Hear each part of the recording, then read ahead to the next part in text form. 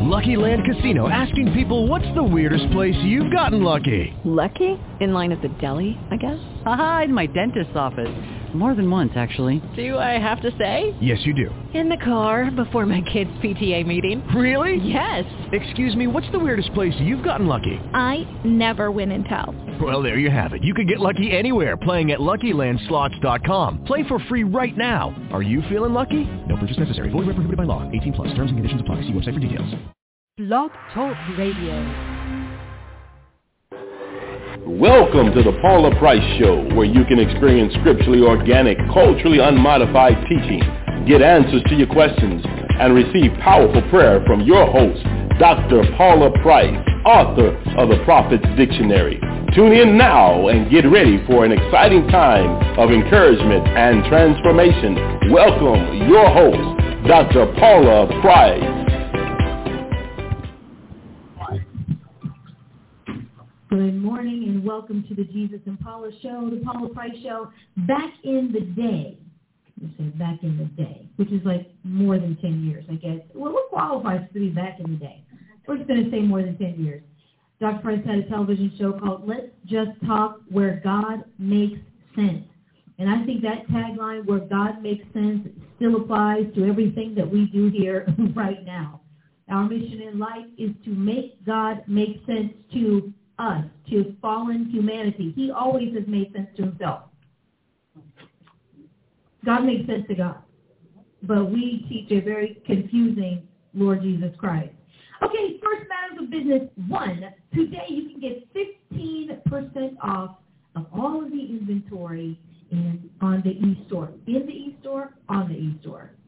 In the e-store is where, thank you, is where you can have that 15% off when you shop. You can enter the code when you're checking out Jesus and Paula, and that will give you 15% off of whatever you're purchasing in the store.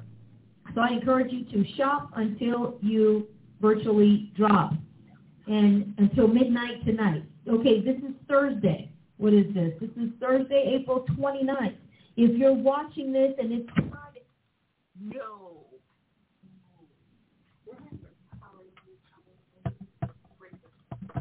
Ooh. Ooh. Okay. Is it up here? Reset.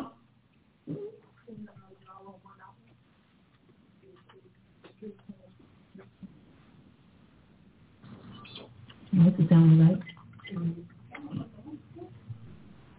Pausing for check.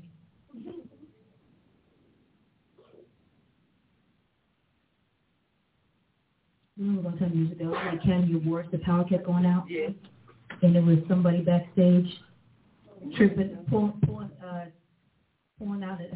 I mean, it was like, it was so crazy. Like, power keeps going down. There's always something logical. Mm-hmm. Oh. You know, someone say, that's great. Okay. Back off. We're up? Hi. We're back. Okay. Let us know. And hold on, let me pull myself up online here to see if we can be seen and heard. Yes? In real time? All right. We're back. Everything is powered up. Everything is powered up. We just had a power situation. That's fine. It's resolved. Moving forward, 15% off in the e-store. Jesus and Paula is your coupon code. Now, Tulsa Prophetic Training Institute is quick. Yes, we are back. We are back. Thank you, Lord. We are back. All right. Jesus and Paula show. Yes, that too. The Tulsa Prophetic Training Institute, June 16th through the 19th. Come on out to Open, Oklahoma. Land of the free. Home of the brave. Listen, our mask mandate, not that it meant much to us here, but it is expiring this weekend, and the mayor is also writing an executive order, so employees in restaurants do not have to wear masks as well. So while some people are rolling back into bondage, Oklahoma is free, home on the range. We're no longer just the buffalo roam, but we too are free at last. I am blending together so many things right now. So come on out in June. If you have not been to a place that's open, you might be in a little bit of shock when you come here, but it's all right. Just come on out. People do. They're traumatized. They're like, oh, my goodness, wearing masks. People aren't dropping dead. They're not falling over. What's going on? And then they have this mask under the chin, and then it's in the pocket, and then you don't see it at all. They're smiling, and you see the whole face, makeup. It's a beautiful, beautiful thing. So come on out in June. Now, what's the theme? God starts everything with a prophet. Are you ready for God's future? Prophets, you're up. That's what Dr. Price said. Prophets, you're up. And so we'll be addressing how and why God relies on prophets for his initiative, bringing your prophet's mantle to step into your office. Step into the prophet. Okay. Prophesiers the truth about divine communication. Ooh. You mean to tell me that a psychic is not really a prophet that's just not saved? No. That's why they're called a psychic. And we might find out why. I'm just throwing that out there. That's not a guaranteed topic, okay? So don't hold Dr. Price to that. Separating the false from the true. Can you tell the difference between prophecy and divination? Ooh, I'm already excited. Are you excited? Why should you come? To get answers from God's actions and intents from yesterday and today and for tomorrow. Too many times, we really have turned the prophetic into a self-serving institution. I'm going to go to a prophet when I need to know something about me. And not even for the purposes of what you're supposed to be doing in God many times, but what about this in my life? What about that? Very personal. And we have so much discussion about personal prophecy. But what about God? The Lord did not put the prophetic in the planet for me alone. He actually did it for him. And we happen to be the beneficiaries of it, but that's not the whole point. To learn and understand what went wrong and how we got here. That's the question. How did we get here? What is the long-time phrase that we've used? If you don't know your history, you're bound to repeat it. How did we get here in the body of Christ, in the world, in our country, in the planet?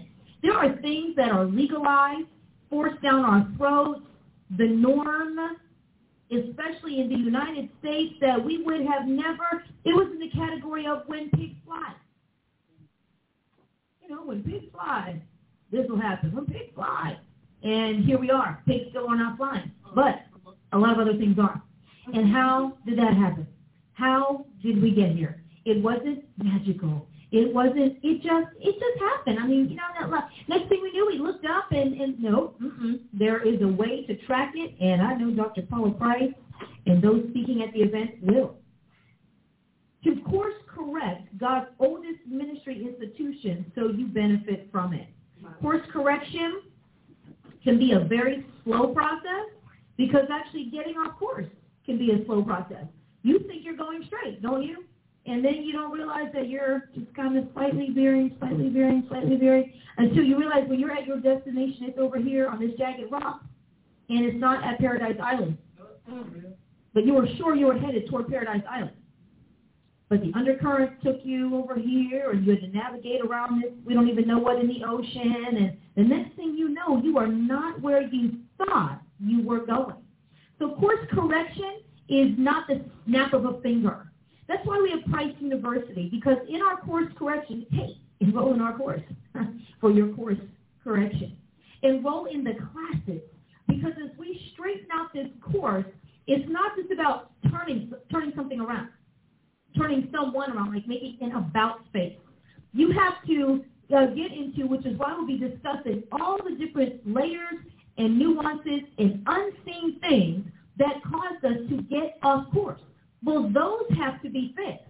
So it's not just a superficial fix, which is typically what we go for, is fixing it superficially, don't we? Well, let's just have 3 conferences with this theme, and then boom. It's a done deal. Hey, let's get some T-shirts. Let's market it. Let's have flyers. Let's do Facebook Lives until we're blue in the face. And then, boom, that's just going to be enough. last year, Dr. Price did like 106 between last year and the beginning of this year, broadcasts on being the Lord's apocalyptic elect, dealing with all of the diabolical, demonic activity going on behind the scenes. And guess what? That wasn't enough to course correct the issue. It was an element. It was important. It was essential. But what it takes to do all of that is all of the other things involved. And so, which is why you have to finish what you start. And make sure that you have what it takes to finish. A lot of people can just jump out there on the emotional moment. I'm just going to go live and tell everybody. Well, what are we supposed to do? Well, I don't know. I'm just God's announcer. Okay, you do need people to announce. You need a herald. Somebody needs to sound the alarm. But after the alarm has been sounded, what do? Who's the military? Who's the security? Who are the rebuilders? Who are the architects? Who are the educators? Who are the preachers and the teachers? Where are all the elements needed to really, again, not just fix the superficial issue by maybe just switching out some leaders, writing some cool songs, and doing something like that, but something that gets into the systemic root of the issue. And one of the things that we do here, and Dr. Price has done, I remember years ago when she first taught us, she said, but I am systemic, not just systematic. Going to the root, the issue here, and many times we're dealing with just the fruit and not the root of the issue. Dealing with the outcome. Trim the tree and do whatever. Okay, that's great. Sometimes, yes, you need to prune. That's in the Word of God. You need other things. And then sometimes you have to go straight to the root of it and treat the root system, which will take care of the fruit system. But that's a lot of work. That's a lot of time. And God knows that's a lot of money. Anytime you start dealing in the foundation of anything, it's going to be more costly. It's going to be more dangerous. You start messing with the foundation of a building, you better know what you're doing. When the foundation is slipping, when the joints and the braces and all these things are going out, you can't just crawl under there and hope. Sometimes you're like, no, we can't crawl because the whole house could fall right on top of you. This one thing that looks like it's this big is holding up the entire institution under this one beam. I've seen it. They go down, and there they find out everybody's worst nightmare. There's a water leak behind the wall, in the foundation, behind whatever. It's been quietly and silently eroding everything that is holding up this beautiful, amazing house. And that's what we're dealing with a lot in the body of Christ. We went aesthetic, beautiful. Building, hey, we have one now. We don't apologize. Media, yes, all of that's fantastic, but it's not the actual whole point. It's to house what God needs. It's to show off His greatness. It's to demonstrate His glory. Yes, that's important, but actually what we're producing in the foundation of this is what He's really going after. In this facility, we're having everything examined, every kind of specialist, every person coming in, checking everything under the sun, and we're finding out some interesting things. This was actually never hung right. 25 years ago, it was not done the right way. Isn't that interesting? So we're going to have to do what? How much is that going to cost? And what's the priority? All right. Ownership versus rentership. So before you race to God and tell Him how ready you are for the big, how ready you are for the masses, count the cost. And this is a real thing.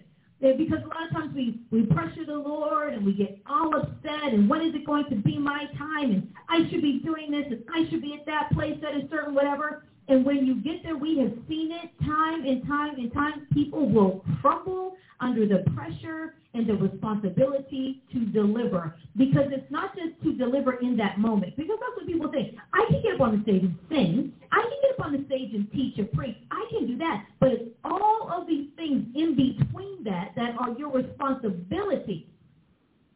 That's the weight and the pressure that falls on you, especially when you're moving in an office.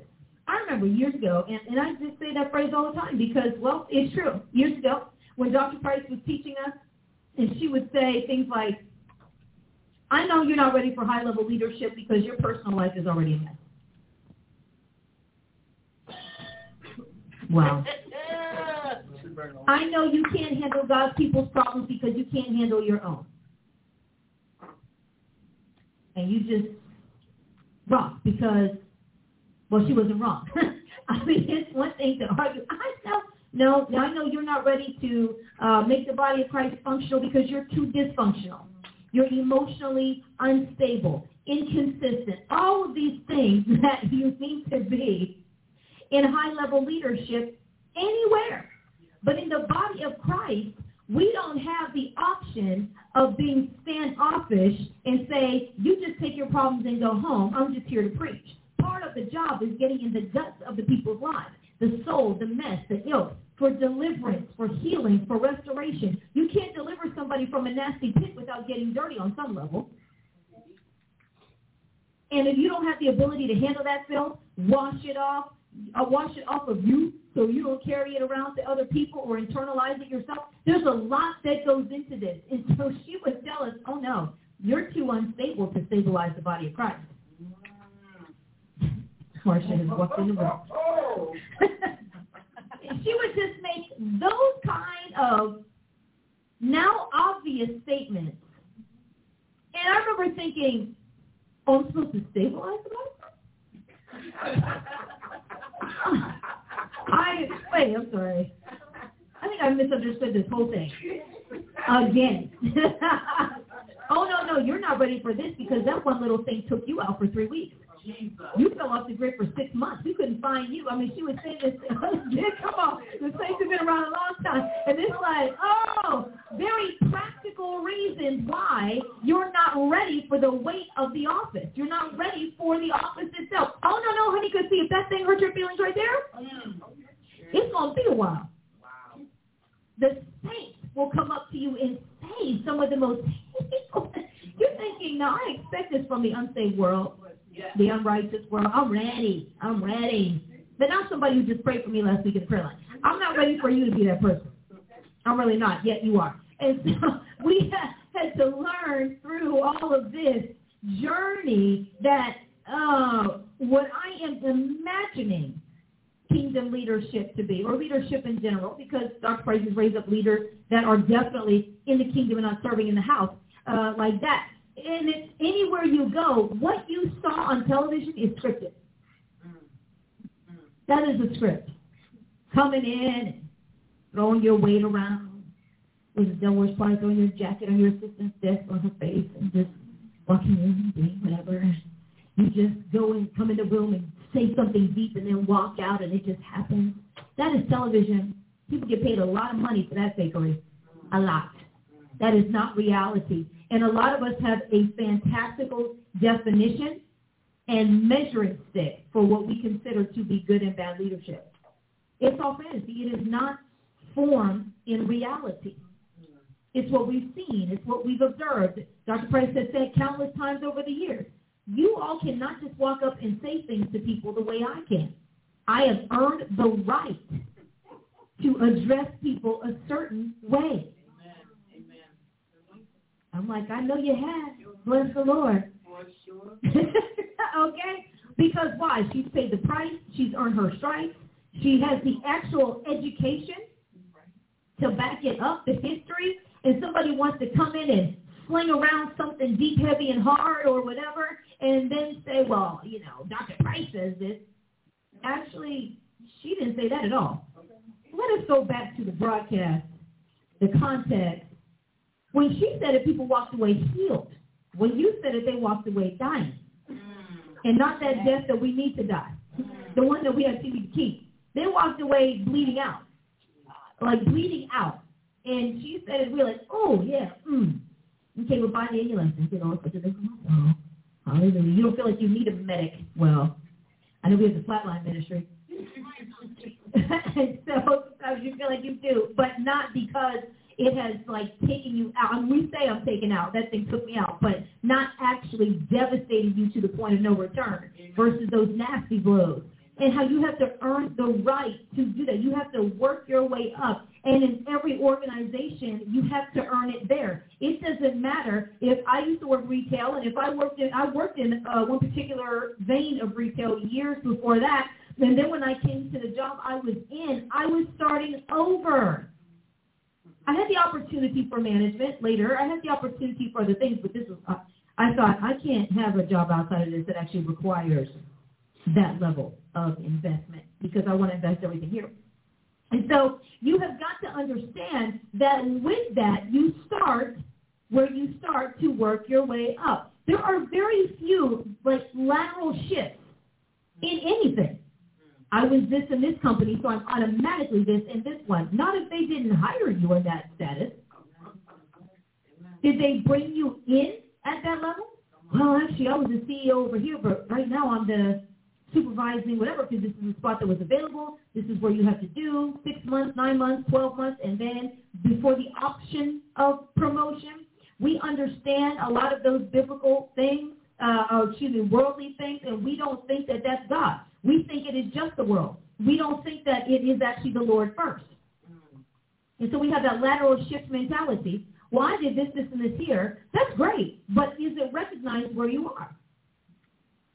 So you need to come out to the Tulsa Prophetic Training Institute and ready yourself and be prepared to be a part of the course correction that is more than a charismatic demonstration. Course correction is not charismatic demonstration where we just get all hyped and we get excited, okay, at our events. I want you to know the fire is real. Prophet Samira Alexander will be leading worship again. Yay! Prophet's in the house. Okay? I think yesterday was her birthday, the day before. She had a birthday this week, so if you missed that, say, hey, happy birthday. But she will be leading worship. Of course, Dr. Paula Price will be Dr. Paula Price. She will be Dr. Pricing us and giving us that mountaintop summit revelation, information, impartation, plan of action, not just throwing out what the problem is. You don't realize how many of these events just vent. They're venting sessions.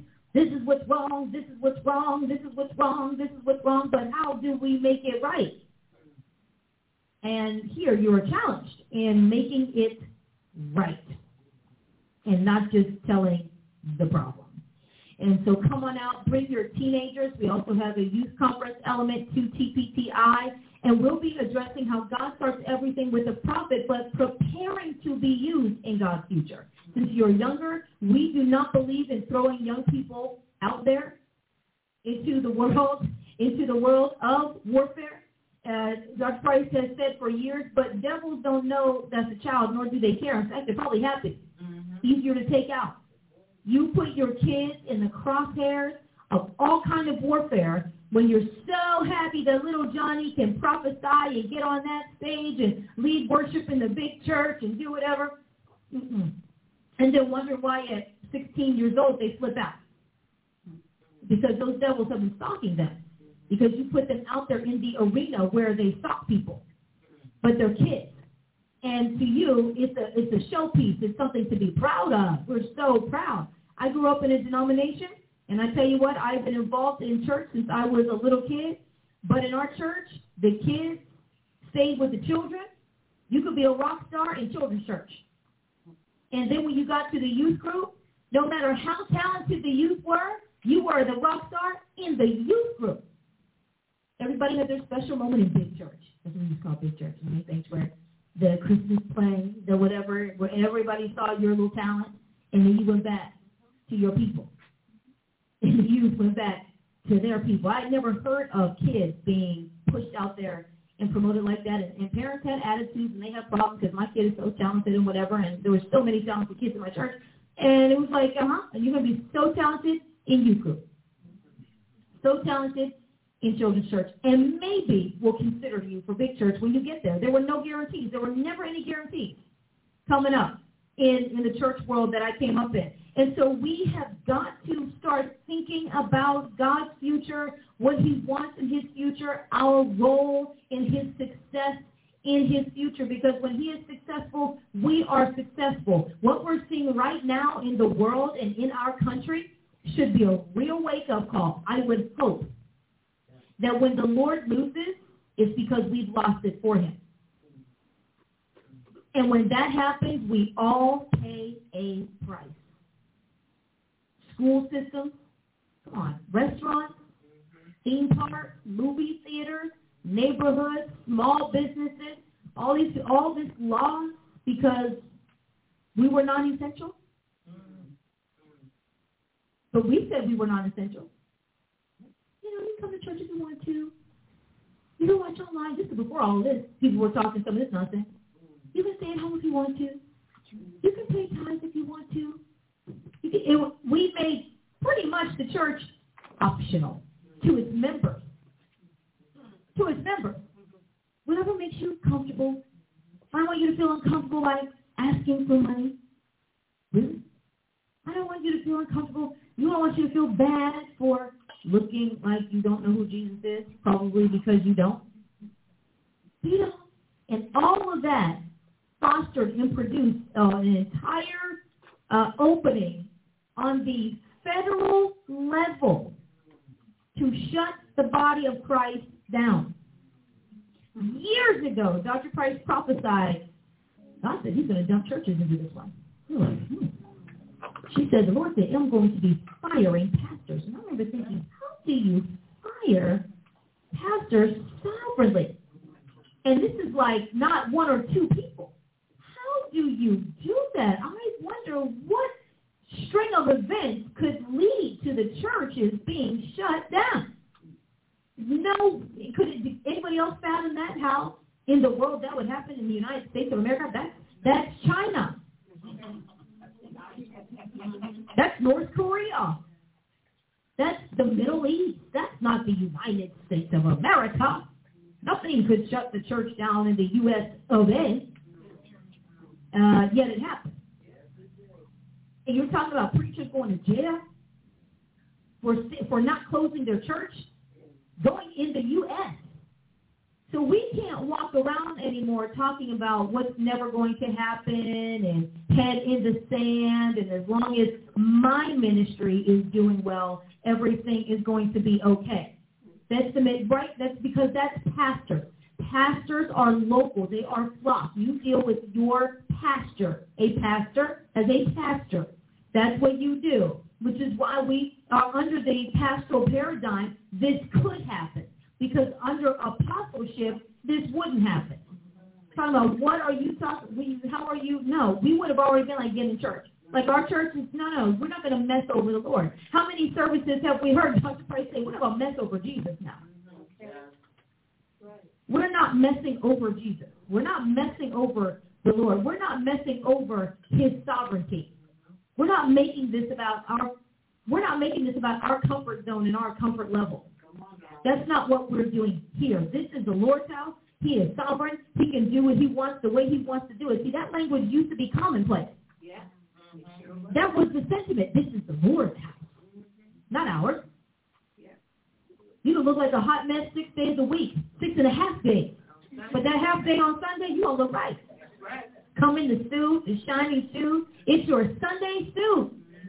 We're the same one every week. Everybody knows Brother so-and-so's in his brown thing with the shoes and the green tie. Boom. Only suit he has was reserved for Sunday.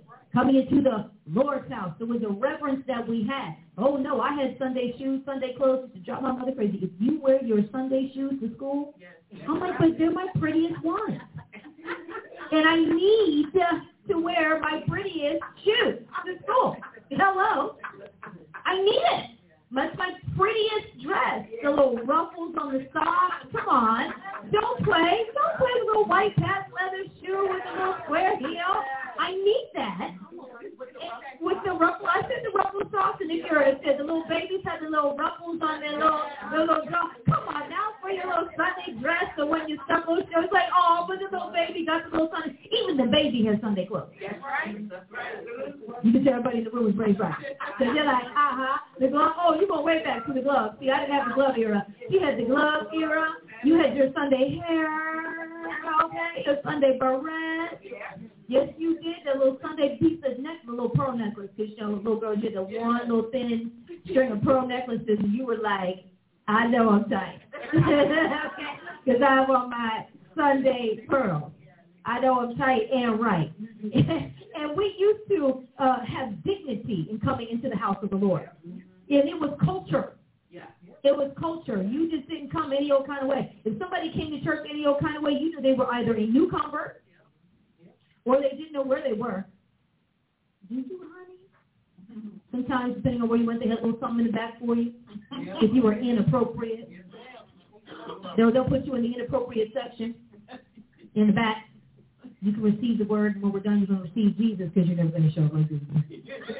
And not in the house of the Lord. And you can, when you go out, you can do it. That's your business. But in the house of the Lord, we came a certain way. But that left a dignity, black, white, it didn't matter what your culture was. There was a high level. You knew you were going up to see the king.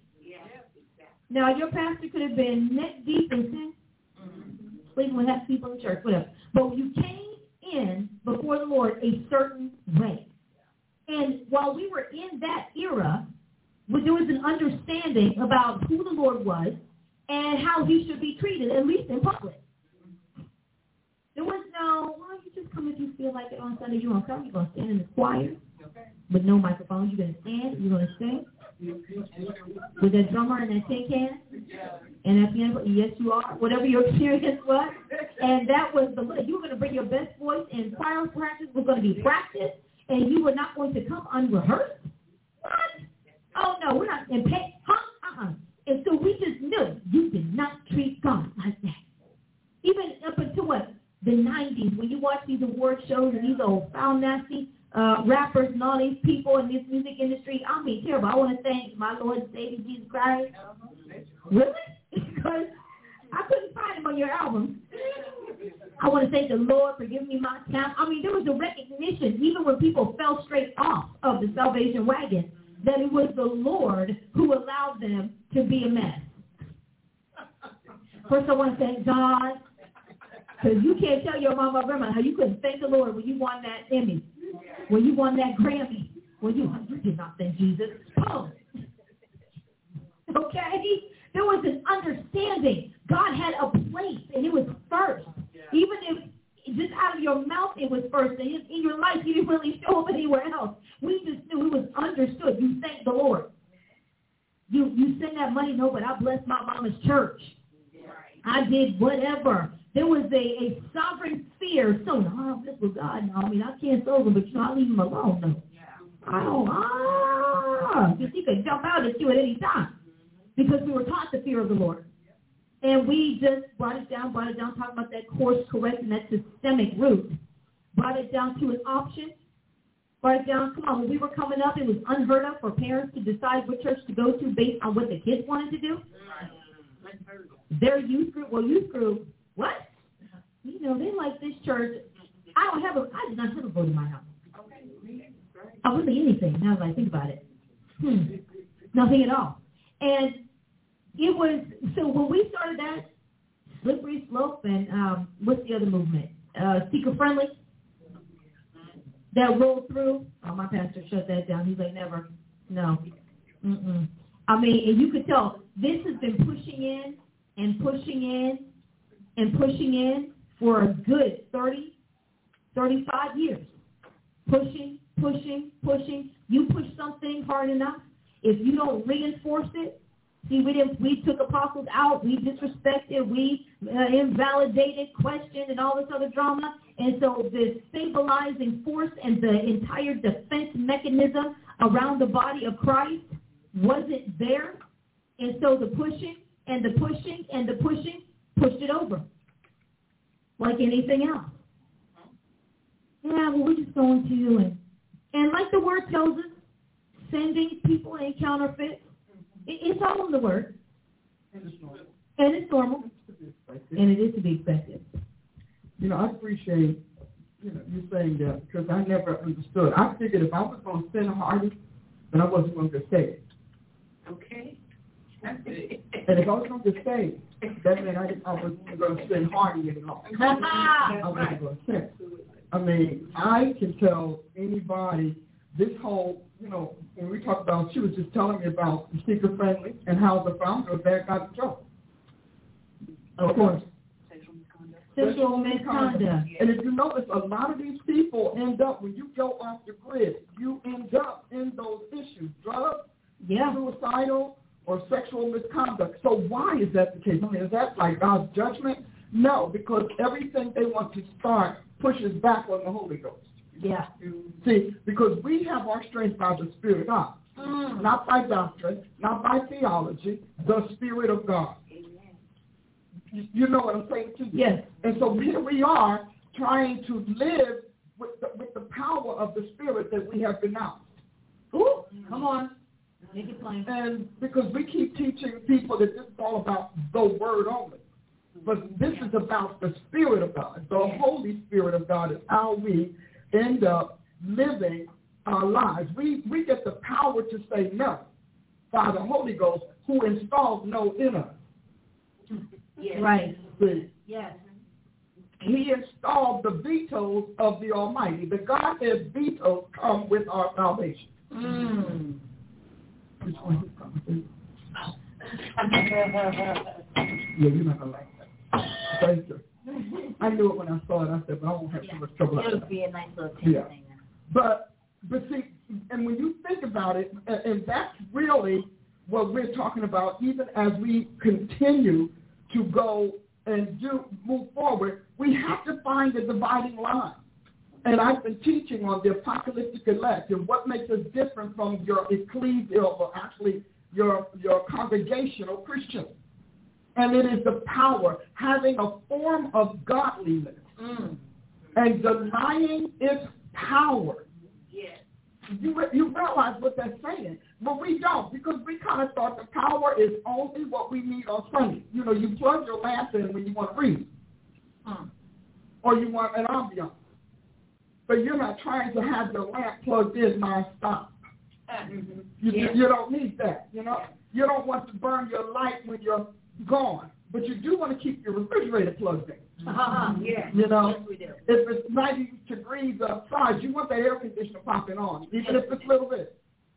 And so when we start thinking about what the fall is, the seeker-friendly was about the power of the human's will to push back on traditionalism. So it was the power. There was no potency in any of those moves. Right. Because the potency of our ability to say no, to align with the Almighty's veto, that potency comes from the Holy Ghost. And so that thing was still working, but it was working against the established church, and it was working against God's righteousness. So willpower then was turned against attire. It was turned against order. It was turned against the worship forms. It was turned against everything. Same willpower, but now it's turned against what the Almighty vetoed. So that veto power has become a rival to God's righteousness and truth. Wow. Does that make sense? Yeah. Because when you think that, and why am I talking like this? Because anytime people are like, well, you know, that's really deep. It's not deep, it's true. And if you really believed it was deep, you'd be drawn to it, because my Bible says deep calls unto deep. Amen. So you have a problem with, if you decide I don't want to go to the deep end of the pool, that's a decision. But in the shallow, you know that's a choice. So when people say that, I say, yeah, because you don't want to let go of your stuff. Because when you want to let go of your stuff, you're inquisitive, you're curious, you're driven. You're passionate because you want to get it, not just experience it. Exactly. Some of us wanted to just be an aromatic mist that sprays out in the church like the little smoke machines that they have to have now because the Holy Ghost won't show up. Aromatic mist. You know, I feel the fragrance of Christ. No. The essence of Jesus. I want the substance. I don't want fragrance. Essence. I want substance. I want the solidarity of Jesus Christ. So when we decide, as we begin to go through this, when you want to ask questions, and part of it, people didn't plan to leave Jesus Christ. They were just they were actually trusting their leaders to lead them through the progressions and the advancement of our faith that keeps pace with time and season.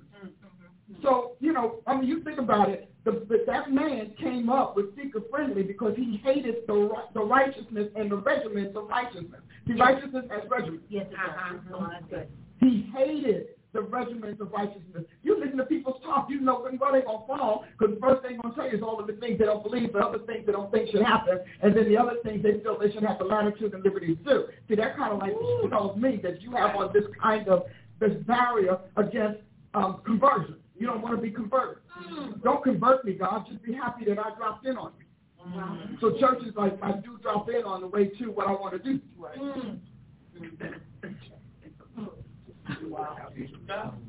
My mind. And wow. So, and again, you have all of these, you know, these are apostates, real apostates, but they keep a clergy collar on because, wait, it pays. I mean, go on YouTube and see how many people tell you how to have the church as an apostate.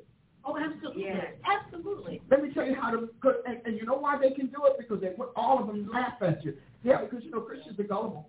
Well, you know, Christians are stupid. Well, you know, they're blind. Well, you know, they're just foolish. And they know it because devils know when you're dumb. Devils know dumb because they introduced dumb to creation. Come on now. Because do you think that if they felt that they were going to lose everything for what they believed, we would have Revelation 12? Isaiah 14, Ezekiel 28, do you really think we have that? No, they believe in their stupidity. Oh, yeah. People believe in their density. They come to you telling you how it is because it's how they feel. Well, it's got to be that way because I feel it. Right. I'm like, right. Put your hand in the fire and say, I don't feel like it should be born. Now, unless you got devil power to overlay your hand, you're going to have some sort of degrees of burn. Yes. So we have got to get to a place, and I'm excited about this. I'm going to cover something that I'm going to dig into for a little bit, you know, later on. But I want to introduce this reality to you because we are at a place where it's always the Bible under attack. Oh, come on. See, all of these things came from little kids who didn't want to read the Bible. Little kids who didn't want to remember the Ten Commandments. Little kids who didn't like the Beatitudes, who did not like the gospel. Little kids who felt that they wanted to be outside playing, but they lost friends. Wow. And parents who wanted to be more of a friend than a mentor or a guardian or a guide. You know, when you were talking about parents, when my kids like children's church, well, what do you like? So then either you or your kids not saved. One of y'all are unsaved. Somebody hasn't been to the cross. Somebody hasn't been dipped in the blood. Somebody doesn't have the Holy Ghost. And if you are an apostle and a prophet in this Christ dispensation, you cannot be effective without the Holy Spirit. You can't be discerning. Yeah. Because you can read that word and that word falls on your hard heart. Or your literally your corrupt soul. And when that word falls on a corrupt soul without the cleansing of the blood of the Lamb and the purging of the Holy Ghost, it sounds very, very harsh. But it's also very flexible. You make it flexible. One of the things that I often say when I'm doing this, and I want you, okay, you know what, that's the phone. Well, I didn't want you to hit it. Now we get y'all. But you're independent, huh? Doesn't it feel good to be free? You just got to talk about how free we are, how wonderful it is. So if I read something, I don't want you to ever forget this. This is one of the three statements that support what I'm saying, and then we're going to get into the scripture, because people keep talking about the scripture. You know, occultists send people in to disparage the word and to make you feel like an idiot because you believe in it while they got the Satan's Bible. See, they want to trash your Bible, and they've got the Satan's Bible. And they've got all of their old texts. Where do you think Harry Potter came from? All those old, ancient, occulted texts. But that's smart. Now, how is that smart? Right, come on. And y'all can't bear good fruit no matter what. Because a bad tree can't give you good fruit. Amen. So that isn't, but yet our little Bible is off. And Christians are so underdeveloped that they go away and so weak-willed that they go, oh, well, I mean, obviously, like, you think those professors standing up there telling you that Jesus and Zeus are the same person, you think they read your Bible? And if they did, they read it with the blinders on. Yeah. Because the veil is lifted in Christ. So they read through the veil. And they read it trying to extract elements and put validity in their ancient sacred texts that were destroyed on the cross. This is where you and I have got to change. And so that is one of the reasons why you keep hearing me say God did not give a biblical revelation, his biblical revelation of Jesus Christ and the cross and the church to anyone but an apostle and prophet. There's a reason why. They predate the church, and they didn't have churches to paint their views or to inflict their conscience with humanitarianism and socialism and all of the other isms that are there. So God gave that. And so I want to read you a couple of things, and then I'm going to give you 2 acronyms you're going to want to keep. The first one is Psalm 19.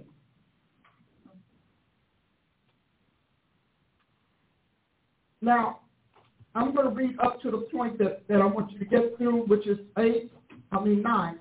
But I want you to read this, and I want those of you who want to know, well, God wasn't like this in the Old Testament. Yes, he was. Everything Old Testament is in the New. It's just no longer just on print and paper. It's in more than one being. In the Old Testament, it was all within one being called the Godhead, Jesus Christ in particular as the Word. In the New Testament, it is and multiplied billions of beings and it's on lockdown because we have not been getting the teaching of the mantles that inherited this. And I'm showing you this because it's important. So Psalm 19, to the chief musician, a psalm of David, the heavens declare the glory of God, the firmament showeth his handiwork. Day unto day uttereth speech, and night unto night showeth knowledge. Now, that's powerful. You should figure out what does that mean. So every day, creation is talking, and every night, creation is revealing and instructing. There is no speech or language where their voice is not heard. Sun is sun in 100 different languages. You can use 1 million languages to say it, but we all look up and we agree that it's sun. Their line is gone out through all the earth, and their words to the end of the world. In them hath he set a tabernacle for the sun, which is as a bridegroom coming out of his chamber, and rejoice as a strong man to run a race. He goes forth, his going forth is from the ends of heaven, and his circuit unto the ends of it, and there is nothing hid from the heat. You can't hide from the heat of the sun. Jesus. You can bury yourself. The reason bones deconstruct because the sun keeps cooking, even though it's buried. Now here's where our point comes. The law of the Lord is perfect, converting the soul. See, these people are soul unconverted. Yeah. So that is why they're open to anything that passes by, any sleight of hand, any wind, any doctrine, because their soul is still very much attached to the temptations that are trying to eclipse their salvation. They still have an appetite for it. It's still flavorful to them. It's still delightful. It's tasty. It's enthusiastic. You can't be tempted by what you have eliminated out of your body. Amen. Amen. The law of the Lord is perfect, converting the soul. The testimony of the Lord is sure, making wise the simple. The statutes of the Lord are right, rejoicing the heart. The commandment of the Lord is pure, enlightening the eyes. The fear of the Lord is clean, enduring forever. The judgments of the Lord are true and righteous altogether. More to be desired are they than gold, yea, than much fine gold, sweeter also than honey and the honeycomb. Moreover, by them is thy servant warned, and in the keeping of them is great reward. Here's the part that's powerful. Who can understand his errors? Cleanse thou me from secret faults. Keep back thy servant also from presumptuous sin. Let them not have dominion over me. Then I shall be upright, and I shall be innocent from great transgression. Let the words of my mouth and the meditation of my heart be acceptable in thy sight, O Lord, my strength and my redeemer. Now, how many of y'all heard that last piece quoted? Just that. Okay? So see, scripture extraction and excerpts or while we're in trouble, because you can't have the words of your mouth and the meditation of your heart be acceptable to God without 1 through 13. Amen. You can't have it. It's impossible. But yet, we stand up there because we want you to have the good news. And it's good news as we redefined it. Not the good news God sent to earth in the person of Jesus Christ. It's the good news that we redefined it. It's good news to us. It means that we're free from sin. We don't have to be accountable for our behaviors. We don't have to own our stuff. We can, whatever we say is real is real. Whatever we say is true is true. That is the devil. That is Satan's mantra. That's what you're going to find in Buddhism, Hinduism, Taoism, and all of the other ones, and an element of Islam. You're going to find that it's all about you, but what they all lack. I want to get ready to hit the bell. I'm ready. Ready? Get ready. What they all lack is the Holy Ghost. Hallelujah. There is no cohesive, single power, go ahead, that is going to enable them to be changed by, because what they have is a coagulative power. In other words, all of those spirits on those religions got together like Democrats and said, this is what we believe, this is the destruction we're going to have, and this is how we're going to enforce it. And we're going to enforce it with laws, and we're going to enforce it with fear, and we're going to enforce it with a whole lot of things, but ultimately failure. Yes. Failure, because they are failed. We are the only one. I keep telling everybody, we're the only faith, and we're the only nation that was shipped to the planet. Yes. And we came by way of the Holy Ghost. Hallelujah. You are saved by the Word, the Spirit, and the blood. Amen. Amen. The Word, the Spirit, and the blood. See, that's what an apostle will tell you, if they're genuinely an apostle of Jesus Christ. You have to have the Word. It says to cleanse and regenerate. You have to have the Spirit that gives life. And you have to have the blood that sanctifies us, but also is the currency that pays the debt for our sin. So you're talking about people telling you what Christianity is, and they don't have a clue about how folks become Christians. All you got to do is just say this little prayer. Right. So, but I want to talk to you on, if you look on the next slide on your screen, you can see it says, go from doing to being. Yes. As long as you're in deed land, everything you do counts for, to you as far as you're concerned. But being is something else. You can literally do something and not be it. Yes. You do your job. Yeah. But you become an offspring of the Godhead. And when you do, it says bear fruits that are worthy of repentance. Amen. We have to bear fruits of repentance. We have to bear fruit. And the fruit, so all of these doctrines that you're listening to, they don't speak to a person. They speak to deeds. That's why you can do speaker friendly. And you can say coffee in the lobby is the equivalent of a devotion. Okay. My mind. And I'll have fun with that. We got some coffee in the lobby. It's not church. Church is the coffee cup. Okay, the coffee cup is not the communion cup. All right? And your latte is not your communion. Okay? And we don't need fake smoke. The Holy Ghost comes himself, brings us all. So we have the real deal. Huh? We want to be natural about everything else except our worship form. They can be like wow. Well, okay.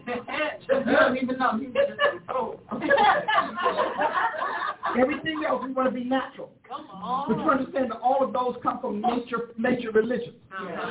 They came down from nature religion. So you are natural. Right. And we're not. We're supernal. Wow. And we're supernormal, not just phenomenal. Right.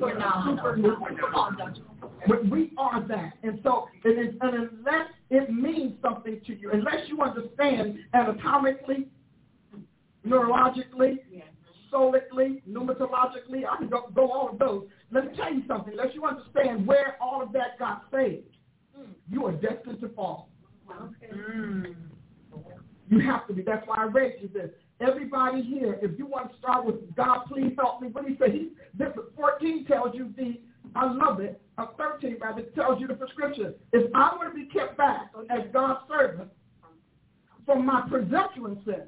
And if I do not want to let them have dominion over me, and if I want to be upright and innocent from great transgressions, then I got to go back to number 7.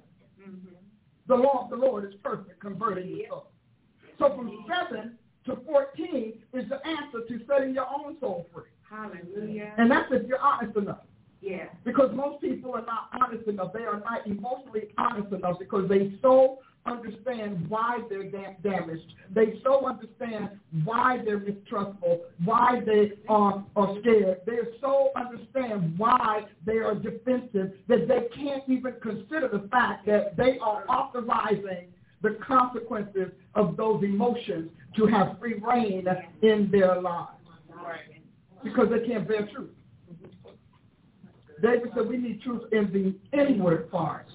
The inward parts would be your soul and your spirit, your heart, your mind, your will. All of that. We don't want that because we are very, I'm not. This church is very Buddhistic. That's why you have so many Asian Buddhistic things that are popping up and around. Yeah. Because in that one, Satan has to sell you the lie so that he can own you before you die. So you believe in a lie. And when you start looking at it, and so what Jesus brought to the planet was the truth that the planet had not known. Even Israel did not know all of that because they said, well, what is he saying? I mean, what is he talking about? I can't. I just don't agree. Well, and then we're just going to kill him. First shot we get, we kill him. Because they could not and would not receive the knowledge of the truth that they may be saved. So people really don't want to be saved. They want to be saved. Saved. I want to be saved from my sins. I don't want to be saved because saved is going to put prohibitions on me. It's going to restrict me. I'm going to be unable to. And we can go on and on and on. So the point that I want you to understand and I need you to get is that God is very serious about his salvation. I don't care what the devil tells you. God is no more bringing sin back into the light, into his world, than an operating room is going to bring landfill garbage into it. Because that's what he thinks. He's like, I'm not bringing that mess back. Are you kidding? It took me a lot to get that out. I am so not doing that. So if you look at it, so we're talking about going from doing to being. Well, we have to do it, with the word. We just said it starts with the word, the law of God. See, we don't want to deal with God's law. We don't want to call the law. We don't want to be legalistic because it's binding. And we don't want to be bound to God. We want to be bound to our sin. Humans love to be bound to their sin because they call that liberty and they call that independence. Right. And yet, Peter discovered that Satan will promise you liberty. Humanists will promise you liberty. Socialists will promise you liberty and make you a twofold child of sin. They will take you back in the very captivity you thought you were getting free from. So the first thing we have to recognize, I'm going to go to Ephesians 3. I like Ephesians because Ephesians is like the apostles' letter. Because when Jesus comes to talk to the church, he's talking to the church. And who is he talking to? He's talking to the church at Ephesus. And that's the apostolic church. Record has it that it's the one city, all of the main apostles had built ministries. That's how important the church is like that. But if you read this, Ephesians starting at 1, it says, for this cause, I, the prisoner of Jesus Christ. If you don't be an apostle, you got to be in prison to Jesus. And if not, he put you in prison someplace. In prison is going to happen. If that's what you're called. It's going to happen sometime. All right, so don't you see it? All right? If you have heard of the dispensation of the grace which is given to me toward you. Now think about that. We receive a dispensation of grace. It doesn't say that about a pastor. A pastor receives an anointing. I was a pastor. I started out a pastor. I'm still shepherd.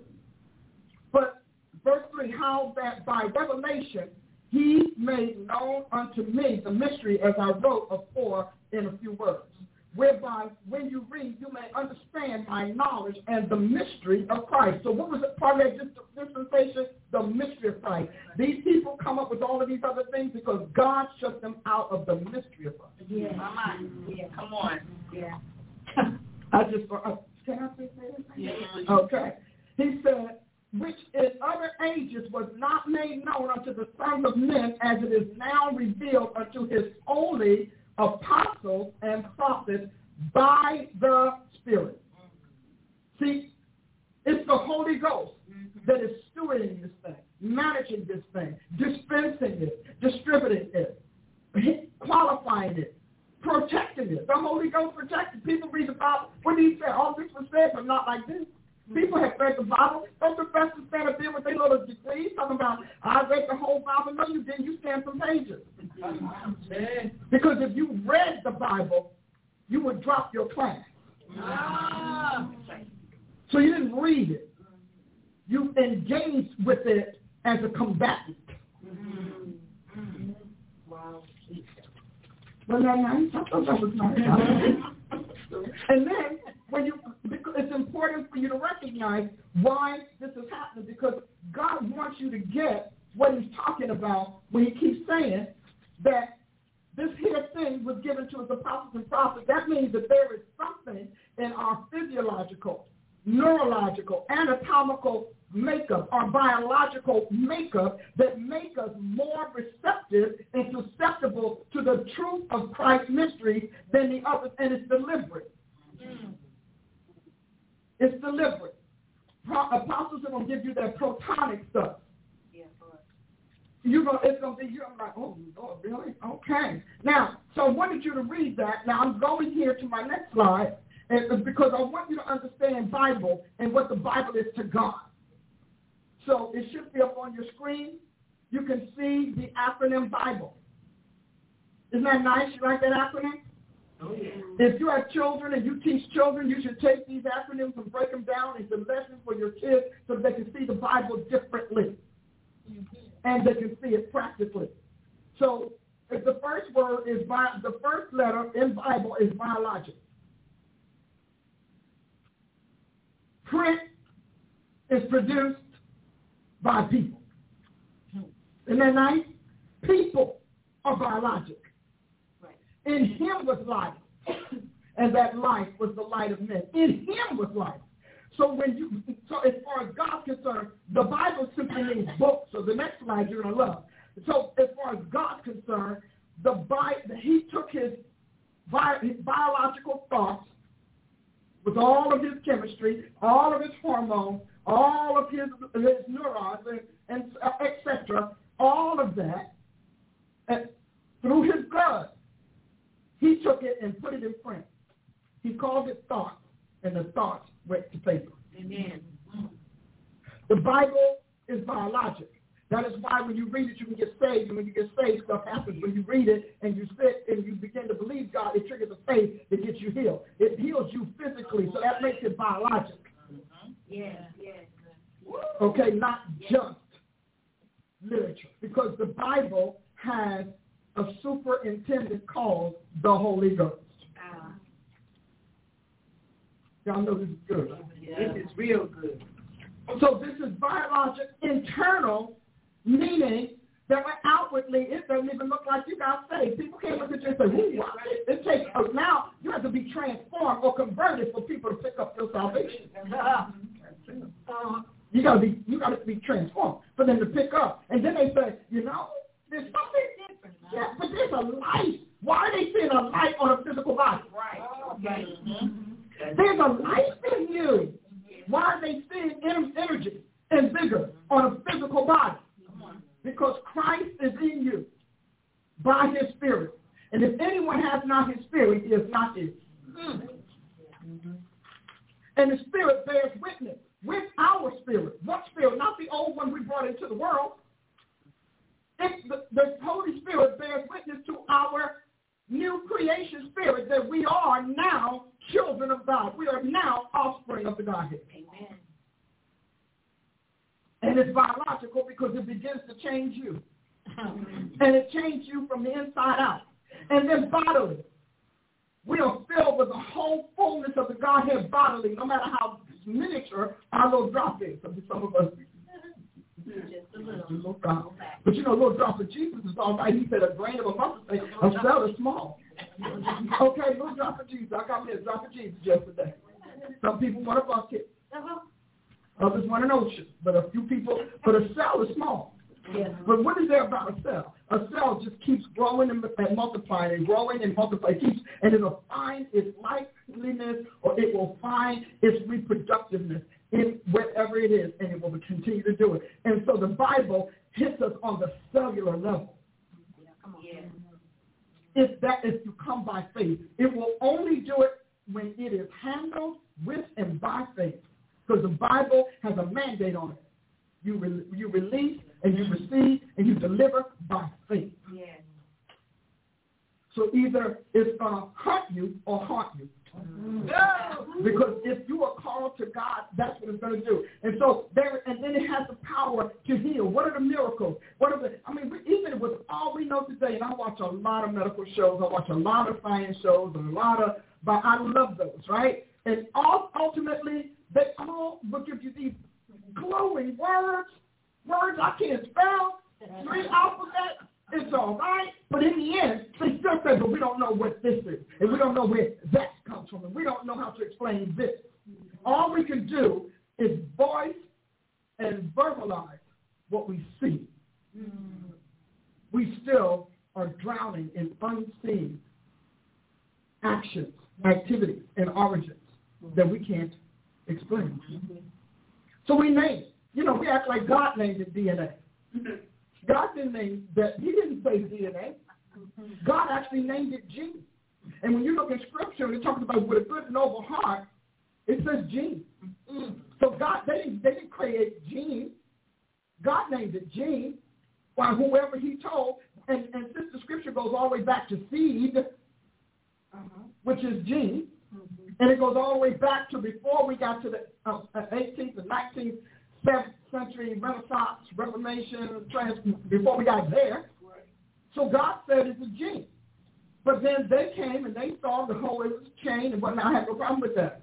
I really don't. I watched the whole thing with a man who talked about how he got DNA, and he was Christian. So when you think about it, God already planned for it, because in the beginning, God said to Mary's womb, take this.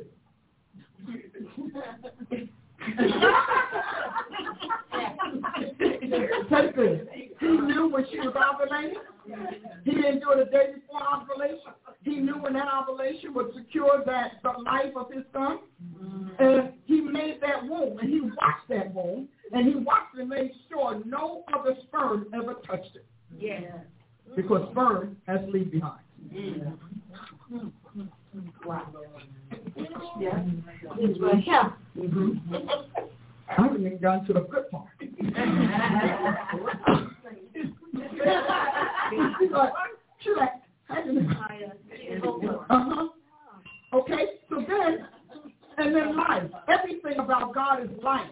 And where there's life, there's life. And where there's life, there's life. And we can't, our science can't do that. They could say, well, we got things that have light in the dark. No, but they still have some speck of something. Because life and light causes movement. And when things don't move, we call them dead. Yeah. And then life essentials. The Bible is about you getting an opportunity for the essentials of life, not just animation and not just existence. Life. I've come that they might have life and have it more abundantly. Life. Life and immortality were brought to the planet and to the humanity by Jesus Christ, because it left in Eden. We are amazing. Aren't we amazing? Yeah. I heard David could say we are fearfully. Honey man. Yeah. The honey man. I told him I was going to give him the show today. Give it to him. He said, I'm ready. Okay. I got it. I think he wanted to let me know all he had it, but I think he was in jump a little. Let me just play along with him. And so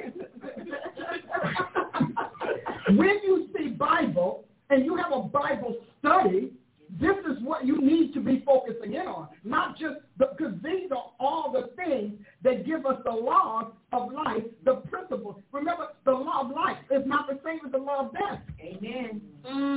Bringing somebody back to life is not the same as pulling the plug. In him was life, and that life was the light of men. Yeah. But men love darkness rather than light because their deeds are evil. Yeah. People play all kinds of solical games to make you think that they really are working hard, to try so hard to be free, but then it just, Jesus works at his side, but it didn't work for me. Oh, okay. Okay. I mean, he really just, and I did my best, and I don't understand. Like people keep out of church, hopping from church to church, talking about, well, every time I go to church, I get hurt. No, every time you go to church, you hurt it and can't stay. Get that bell. There we go. And faith are programmed to be gullible. They're programmed to be gullible so that they go in, because you can identify with the weakness of the flesh. It never dawns on you that people are lying. Or that they are themselves on a campaign to destroy the church. Their selfishness, their selfhood has to do it. So when people start saying this, and I say, okay, so tell me how that work? I mean, so how did you lead up to you just? Yeah. So you mean you were just sitting there one day and you just said, I got to go. Okay. So what thought brought that together? Because thoughts have a process. They have a gathering, coagulating, amalgamating, pick something, process. All right. So how did your thoughts congest that? Oh, my. So I want to know. Yeah. Because you're not going to get me to curse a church because you curse the work of God. I'm not cursing a church because you can't stand it. I'm not cursing a church because you don't want to change, because you don't want to be converted. And right now we got all of these campaigns against Christianity. They work because they're by Christians who are still walking around with the infantile Jesus, because they never got to the mature stature and measure of the Christ, because Jesus Christ, as an adult son, will not condemn his Father's work. He will not damn it. He will not do that. He'll condemn a church, but not his Father's work. And we need to know the difference. That is why he has some churches he fights. I mean, he takes that devil to the mat. I need this, and you are assaulting what I need. So we have got to stop being gullible. So now we got biologic. And did you all like this? Yes. You can literally, I know y'all do your discussions. This should be very interesting. Yes. So the Bible is biologic. Yes.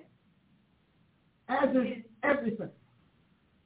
Because everything starts with a human being. Next one, last one. It's very involved, so we probably won't get through all of it, but I want to make a point. Everything that's in this Bible literally is biologized by the author and finisher of our faith. So we have, it contains cases that God has dealt with. Did you all like this? Yeah. Cases that God has dealt with, situations that he has resolved, incidents that he has already addressed, events that he can now testify to how he handled causes and consequences. I mean, this is a really interesting Bible, isn't it? Yes. Because you could just look at the outside of this Bible and you can see all of the things that God is addressing. All of them. And so if you look at the top, it talks about ministers and ministries, policies, statements, in his programs, accounts of things that have happened, procedures, rules and rulers, persons, all right, tutorials, he has strategies and judgments, regulations, certifications, and then we got belief, priests and priesting, regimes, coaching, statutes, prophets and prophecy. If you wanted to say, I want a ministry training school and I want to talk about the theology of our canon, we look at the big words, canon, faith. Do you see them? Yes. Belief, judgments, government, justice, imperatives, principles, sovereigns and sovereignties, declarations, offices and officials, monarchs and monarchs. Don't tell me, when people try to tell me that, don't tell me I don't understand ministry, because I do. Because I ate this over the last 38 years, and I've taken all of those words and I've broken them down completely. Synonyms on actions, manifestations, and behaviors which will lead you to indicators. So we have practices, laws, doctrines, codes, directives, ordinances, decrees, all of that. Is that powerful? And look at this. So Scripture, this is all Scripture. Now, I gave you Bible. Hallelujah. Amen. I gave you the acronym for Bible, but here's the one for Scripture. Supreme, constitutional, revelatory intelligence, promulgating, which means spreading legislation, truths, unsheathing redemption, essentials for salvation. There are things that are essential for salvation. We can't just walk around and say we saved because we went to some church and somebody sprinkled water on our head. You wash your hair every day. That's in saving. You shower every day. That's in saving. Because there was something not in the kingdom. And you didn't go by procedure. In God's world, baptism equals immersion. Now, that's God's world. Now, why would he do that? Instead of just say, well, let's just sling a little water. I got a little spray. Why does he mandate immersion? Yeah. Little mister. Yeah, you're a little mister. There you go. You're safe. Thank you. You're going to heaven. Okay. Thank you. Hope I don't sleep in there. And I'm not with you. But if the spray, if we got to be immersed. Now, why does he require immersion? Well, you should really look up that word, because immersion is also the idea of washing, but it's also bathing. God wants you to bathe, not to have a whip of him. He wants you to bathe in his word. The water is considered the word. Yeah, okay. So how long are you going to be able to live in life with people if you just spray yourself every moment? After a while, people are going to ask you to get up off the spray and get into water. You need you to get into water. Okay?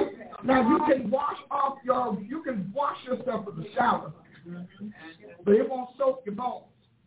It won't water you all the way down. It'll just wash you off. Yeah.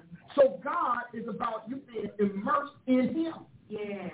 Not just walking around saying, I got Christ in me, or somebody said some words over us. God said the kingdom of God is not in words only, but in power and demonstration of the Holy Ghost. And spraying is not going to give you that demonstration.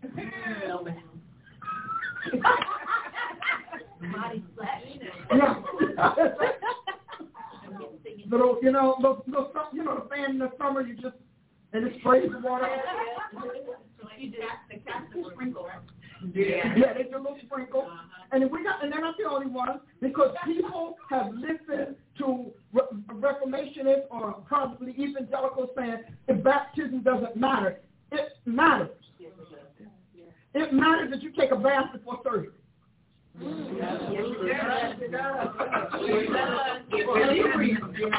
Couple reasons. Think about that.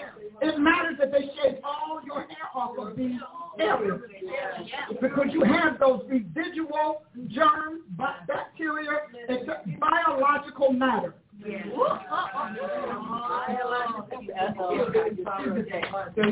So you can say, well, it doesn't matter. Well, it doesn't matter if you are not relying on the Holy Spirit to attest to your immersion and thus union with Christ. It matters.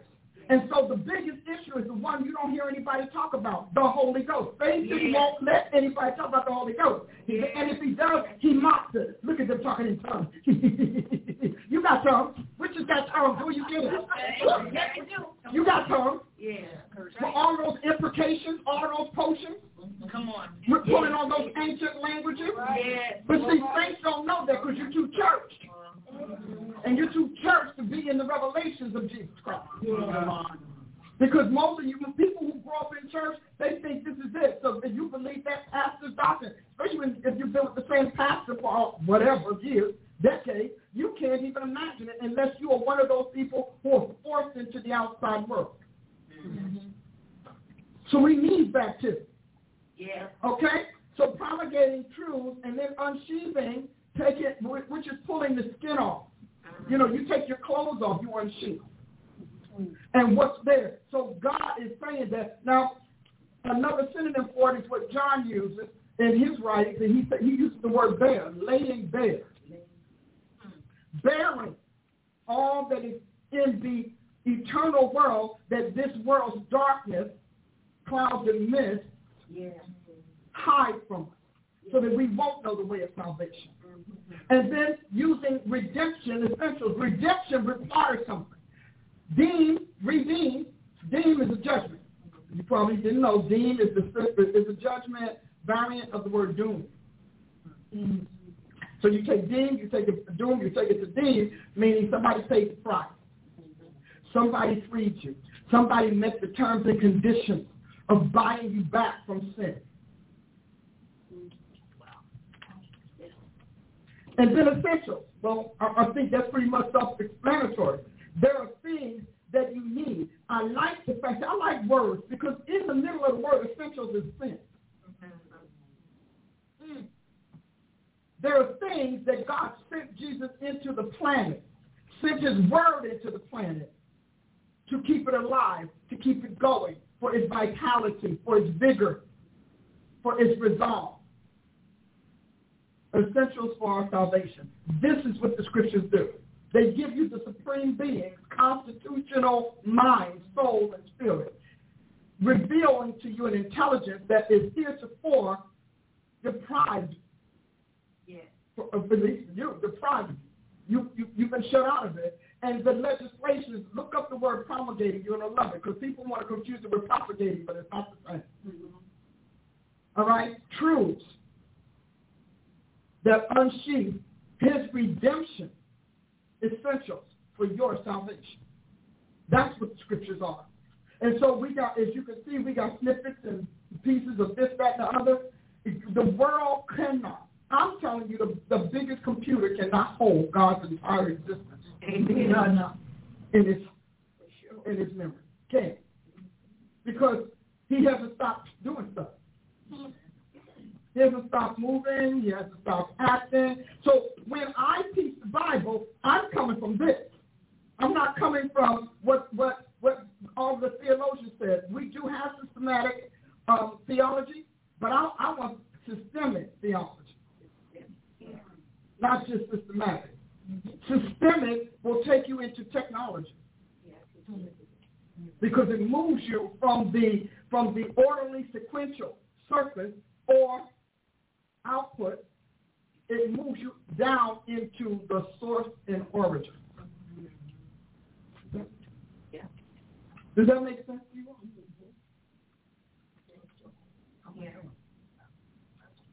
Excellent, excellent. So when we teach the Bible, and you hear people say, well, first of all, Satan he hates the Bible because he's scared of it. He's not just scared of the Bible because we read it and learn it. He's scared of the Bible because the very words in it are how he was made. So the word knows how to get under his skin and get to him in ways that no other religion or sacred text can do. Did you like that? Yeah. We're made by the word of God. God said, let us make man. Well, before he said that, according to Proverbs 8, he made the spirit beings, or the angels, who makes his angel spirit and his ministers a flame of fire. See, this is apostleship knowledge. This is apostles' wisdom. This is what Paul brought to the planet from his visit to heaven, caught up to the third heaven a couple times. In the body, on the body, I know not. Okay? Which means God bodily translated him at sometimes, and then spiritually caught him up at others. I don't know if God does that. That's what we're going to learn in our Deuteronomy class. Okay? Because God translated Philip. So Paul knew about his body being taken from place to place. God did not have to let Paul get his butt whooped as much as he did, except Paul will tell you, I killed Christians. So he could have translated them anyway. He could have brought them out of every conflict. Right. But he said, I killed Christians. I got to pay for those lives I took. And I have to pay for them in this world. So that the guilt of them, the blood guilt on them would be off of me, replaced by the blood of the Lamb. Peter always gave Jesus a hard time. Jesus and Peter, they were really interesting. And so when he got to the end, he said, when you get old, see, there are things God can't let go to your grave with you, in you, and active. He can't do it. So he will press you to give up your mess. And he'll press it so that he doesn't have to judge you eternally for something that was temporal. Lord, oh my God. Good. That's good.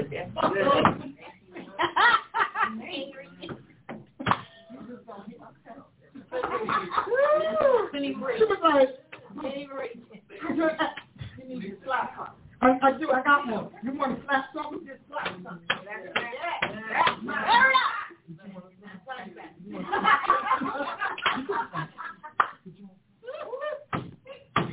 Ooh, pretty good.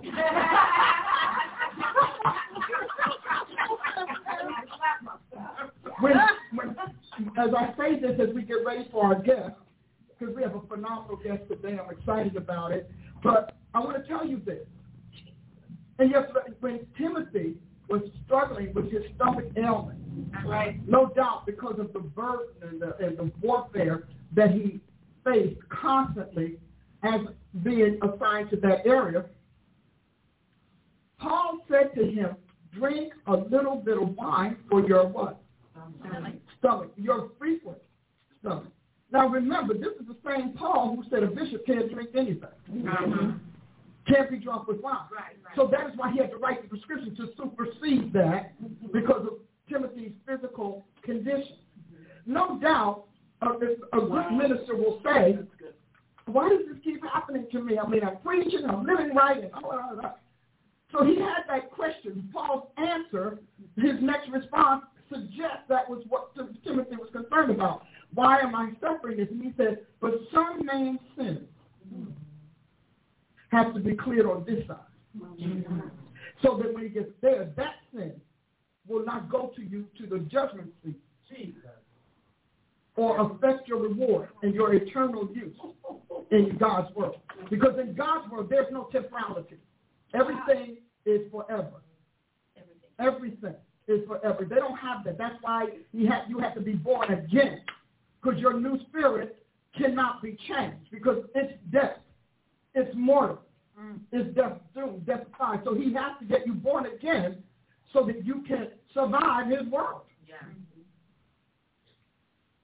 So there are things that God will keep hitting in your soul and hitting in your life and hitting in your soul until that thing is gone or you have established you want to keep it.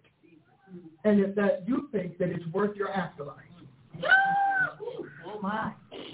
That is what he said. We must believe to the saving of the soul, that your soul may be saved in the day of the Lord Jesus Christ. You know, this whole soul thing, we haven't scratched the surface of it because we want people to have free will according to human standards.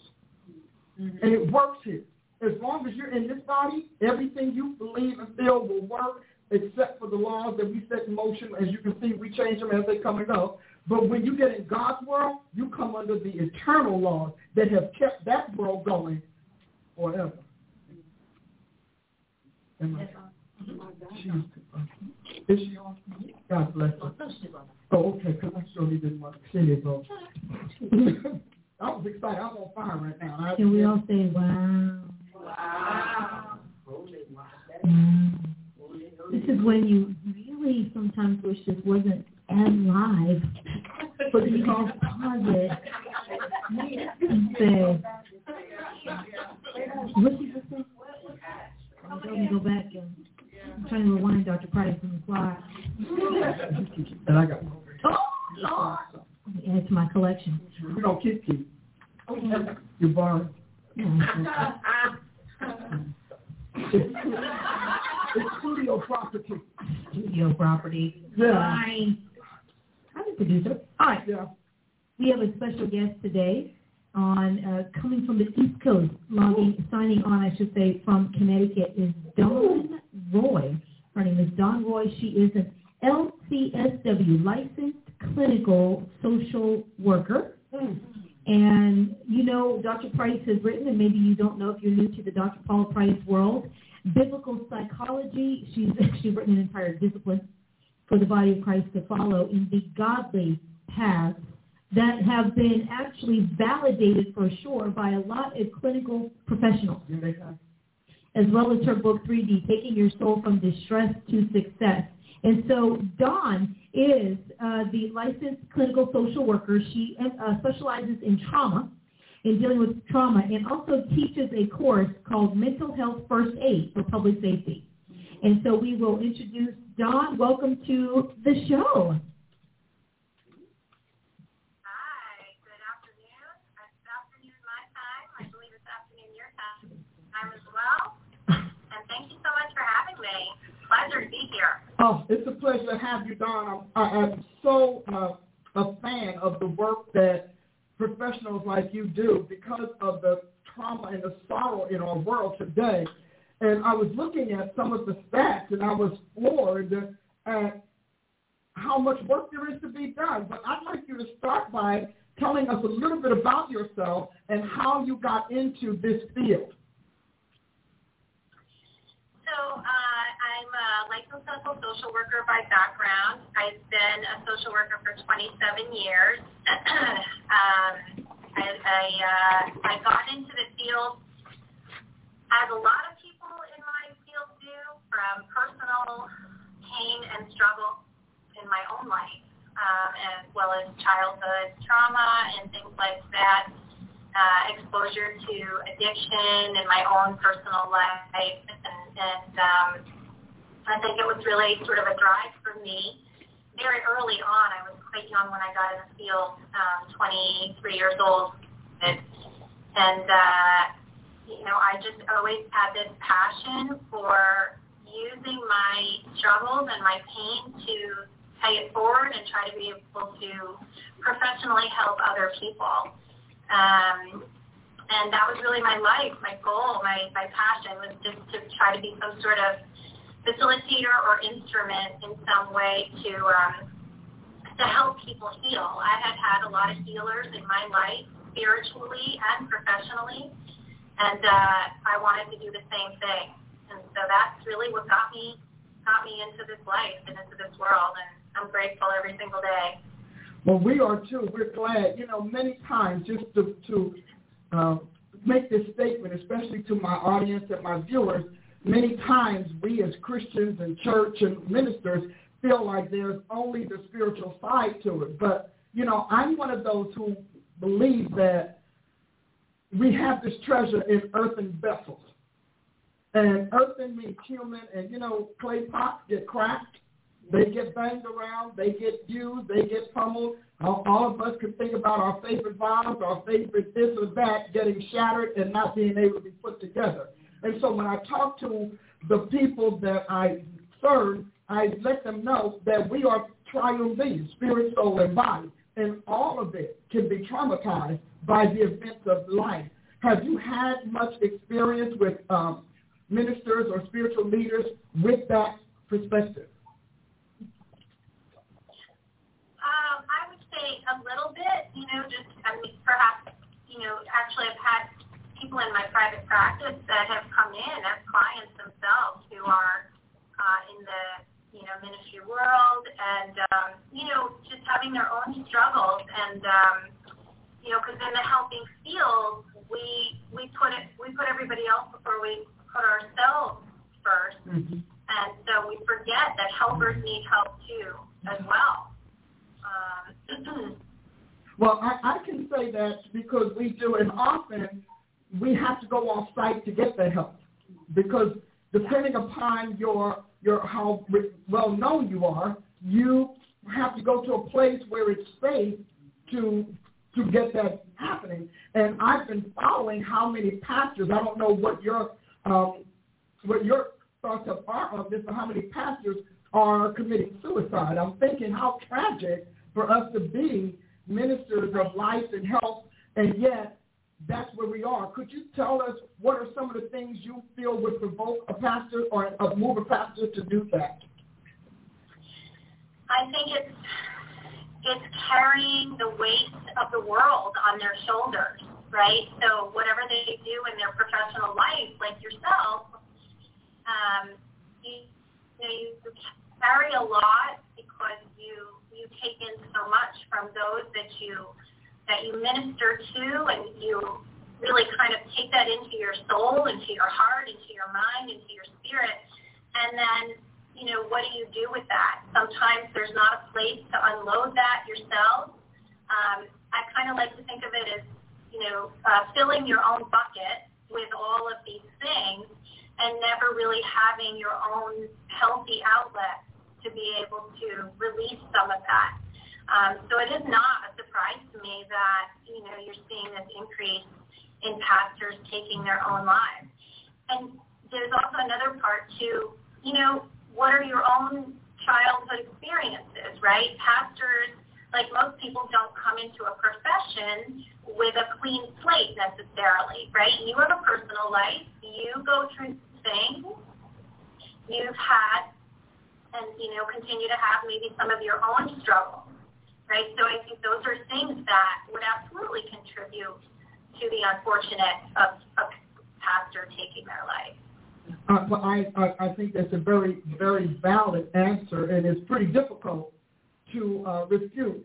But now, when we're hearing this phrase often again, and we're not accustomed to it as the lay people, what does mental health first aid mean to you, and what should it say to us? And why is it considered public safety, since mental health has never been really kind of thought of as a public issue, as at least in my era it wasn't? Okay, so let me give you a little origin and background to mental health first aid. So mental health first aid is a nationally recognized training module. It's a program that was developed, believe it or not, in 2001 in Australia. And it was developed by a couple that where the wife had significant depression, and these two people really saw a need to develop this program to teach lay people about mental health, mental illnesses, how common these things are. And it was meant to teach lay people how to respond to somebody who might be experiencing a mental health crisis. It was brought to the U.S. in 2008. And since 2008, we have mental health first aid in every state in the United States, and it's in over 40 countries around the world. When we say public safety, there are numerous modules in mental health first aid. So there's a mental health first aid for public safety, meaning law enforcement, and that's one of the modules. There are several, but it's meant to teach, in that particular module, to teach law enforcement how to better respond to somebody on a call who might be experiencing a psychiatric crisis, as well as how to recognize within their own peer group when somebody is struggling. But somebody like yourself, Dr. Price, you could take mental health first aid, and it would teach you how to recognize mental health signs and symptoms, mental health disorders, and how to respond if somebody is suicidal. Mm-hmm. Oh, no, I appreciate it. One of the reasons that I wanted to have you on is because I do believe that we as church leaders and as spiritual leaders need that practical instruction, because whether we like it or not, there was a time that we kind of fancied ourselves. I never did, but we kind of fancied ourselves in this insulated bubble where it didn't happen to us because we had, the Word, we had Scripture, we had the Holy Ghost. Well, you know, the walls, when we started preaching church without walls, we took the walls down. And it's not as if it wasn't there all along. But we began to realize that we are still getting that population in our churches. But in addition, Don, I think that life is happening to everybody. And not everybody is managing life directions and life impact on them. So I have you here because I want this. I want this for the church. We have something called the Success Center. I developed a program called Solar Success, taking your life from distress to success, not therapeutic, not clinical at all. And but we developed it because I find that, on the less severe end of it, people have soul strongholds that stop them from succeeding in life. They keep losing jobs. They keep losing homes. They can't pay their bills. There is an element of obviously disorder in that, but it's more the functionality or their inability to function prosperously or successfully in life. So yes, I like this, and in my audience today, I have people who are studying this. That's why we're talking. They're listening intently, and if they have questions, I'm going to let them ask you because some of them are in school, others are waiting to graduate, others are in the profession. But so yes, I agree with you, and I thank you for that encouragement. I want to ask you, when we think about the whole spectrum of mental health, the whole field, where does the social worker fall, and what is the difference? Clarify a little bit for me. I'm not sure. Well, when we think about psychologists, psychiatrists, we think about, what do you call it? That kind of thing. Where does the social worker fall in that entire lineup? Right. So it's interesting because in the mental health field, there are a lot of different practitioners, right? Mm-hmm. Like all these letters after our names. And you have psychologists, you have psychiatrists, you have, licensed counselors, you have social workers like myself. We do a lot of similar things. And we all, I guess the common thread or theme is that we all have mental health background really in our training, and we overlap in terms of some of the things that we provide. I think the social worker has an incredible ability to be useful in a lot of areas. In other words, social workers run the gamut. We can work in so many different settings. You can have social workers in hospitals, you have social workers in schools, you have social workers in community organizations, you have social workers that are lobbyists and that work in the Capitol. There's all different, we have such a diverse background in social work, which is why I chose to be a social worker. It's different from some of the other disciplines in mental health. Well, from what you're saying then, that you have I think the privilege and honor of really being on the ground and in contact with people more directly, and particularly in larger groups. Is that right? That's right. Okay. I wanted to get it right because it's important to know. Well, before I open for questions, tell us a little bit. Do you have your own business? Is that what you do? And then follow that up, if you don't mind, with what you would say professionally and experientially is the root of this widespread mental health, almost epidemic that we're facing. Yeah. So yes, I have my career path has been awesome in a lot of ways. I began my career working with people with AIDS. That was my first job out of graduate school. And that was a profound experience because I got to really learn about HIV and AIDS and really just the unfortunate stigma around that and how people were marginalized at that time. And then I worked for a nonprofit agency for about 17 years and did lots of different things. And that's where my degree really was so amazing because I could put myself in all these different areas. I worked a lot in the prevention arena as well as addiction and really had the opportunity to work with people from all walks of life and different ages across the lifespan. So I really had an opportunity to do that, and that was fantastic. The last 10 years, I have my own business, and I work as a private practitioner, private provider, and I do an incredible amount of trauma-based work. And I am a certified EMDR therapist. And Dr. Price, if you've never heard of EMDR, you have got to promise me that you are going to go look up EMDR and really think about it, because it is one of the best and most effective types of therapies that are out there, worldwide. EMDR. Very rapid results, incredibly powerful. And so I do a lot of trauma work using EMDR. And a lot of my population that I work with, in fact, are first responders.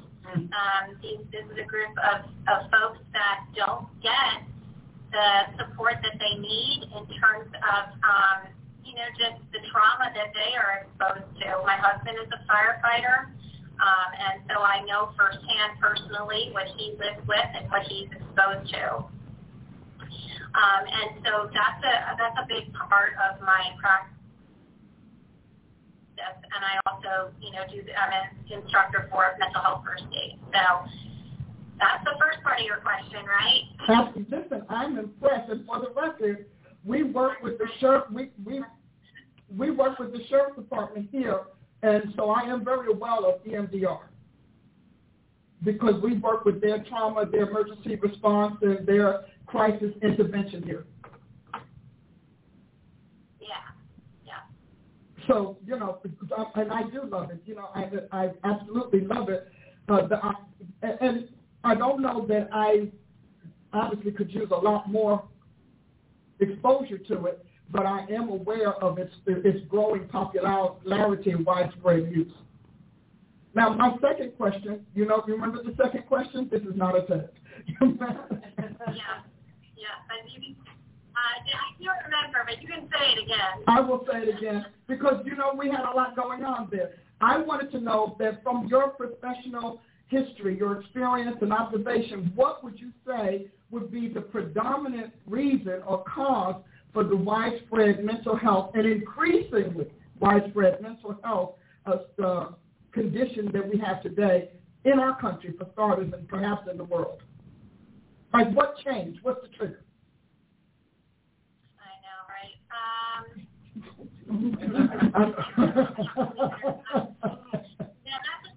That's a loaded one, right? Unfortunately, it's not just one answer. I don't think it's one answer, but I will tell you statistically that 1 in 4 Americans in any given year will have a mental health disorder. 1 in 4.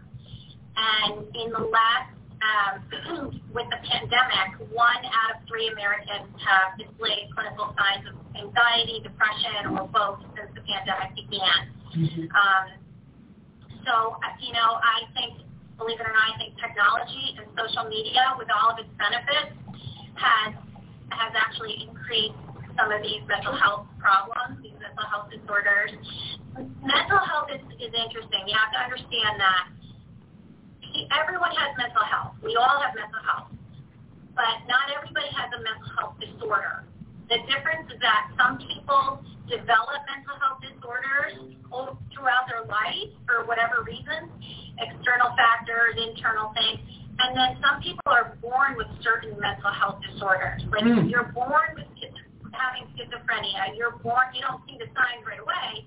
You're born with bipolar disorder. It's part of your DNA. It's part of your makeup, right? But other things, any one of us can get over time. You, me, Ashley sitting there. We can develop depression at any time in our lives. We can develop post-traumatic stress disorder, substance use disorder. There's certain things that we can develop. Why I think it's increased, as I said, I think social media has a profound impact on that. I think, that we are only now starting to embrace that it is okay to say you're not okay. We've lived in a world that has put such stigma on mental illness. Yeah. And that should never be. We need to be able to say openly that I struggle, and just as much as saying I have diabetes, right? And so I think the stigma has created a lot of secrecy. Why things are increasing, again, I think so much pressure, just pressure on our young people and us, life pressures, life stressors, living in through a pandemic. That's unheard of, money, finances, home stability, family stability, right? All of those things. It probably doesn't totally answer your question, but those are just some of my thoughts. Well, I think your answer is very comprehensive. I think it's realistic. I think that there are other factors, too, that we have to address because in my mind and in my years of being on the planet, the pendulum swings all the way this way to all the way that way before we get dead center. But nonetheless, I happen to agree we are under pressure. We've had the destruction of the family unit, the nuclear family. We're now having to adjust to the artificial family and the socially constructed family. That's a whole other thing that we still haven't seen the fallout of because what we're living today is actually the fallout of 20, 25 years ago. I remember when I went to a job, you couldn't say that you had even an idea of meeting a psychologist because you're going to lose your job. Or they were going to put you so far up in the basement in the back that nobody would know you worked there, I remember that going to certain government positions, you couldn't even sense it. And if you had any kind of turmoil, I'm telling you weren't going to get hired. If they found out, you got fired because they felt like, I don't know if they thought you were going to, the post of this kind of scare people a little bit. But still, just scare people. But you're right. Those are real issues. I want to allow some of the people here in our audience, particularly those who are in the field and who are ministers here doing what they do and others are in training. I'd like to let them get their questions answered because you're such a good, articulate professional. We want to get what we can get out of you. Thank you so much for being with us today, Dawn. I really appreciate your comment. I have a mother that used to be a social worker who quit the field due to soul overload of the burden of just dealing with all of the things with the people. How do organizations make themselves, what do you suggest that organizations do to make themselves safer for helpers to say that they need help? Well, first, you need to take care of your staff. Your staff are your most. I worked in an agency for 17 years, and sadly, I didn't leave because of the clients. I left because of the unhealthy climate of the staff, sadly, as well as administration. And I think, first and foremost, you've got to take care of your workers. Like, that's where the burnout comes from. If you don't value them and you don't take care of them, that's where they're going to end up leaving.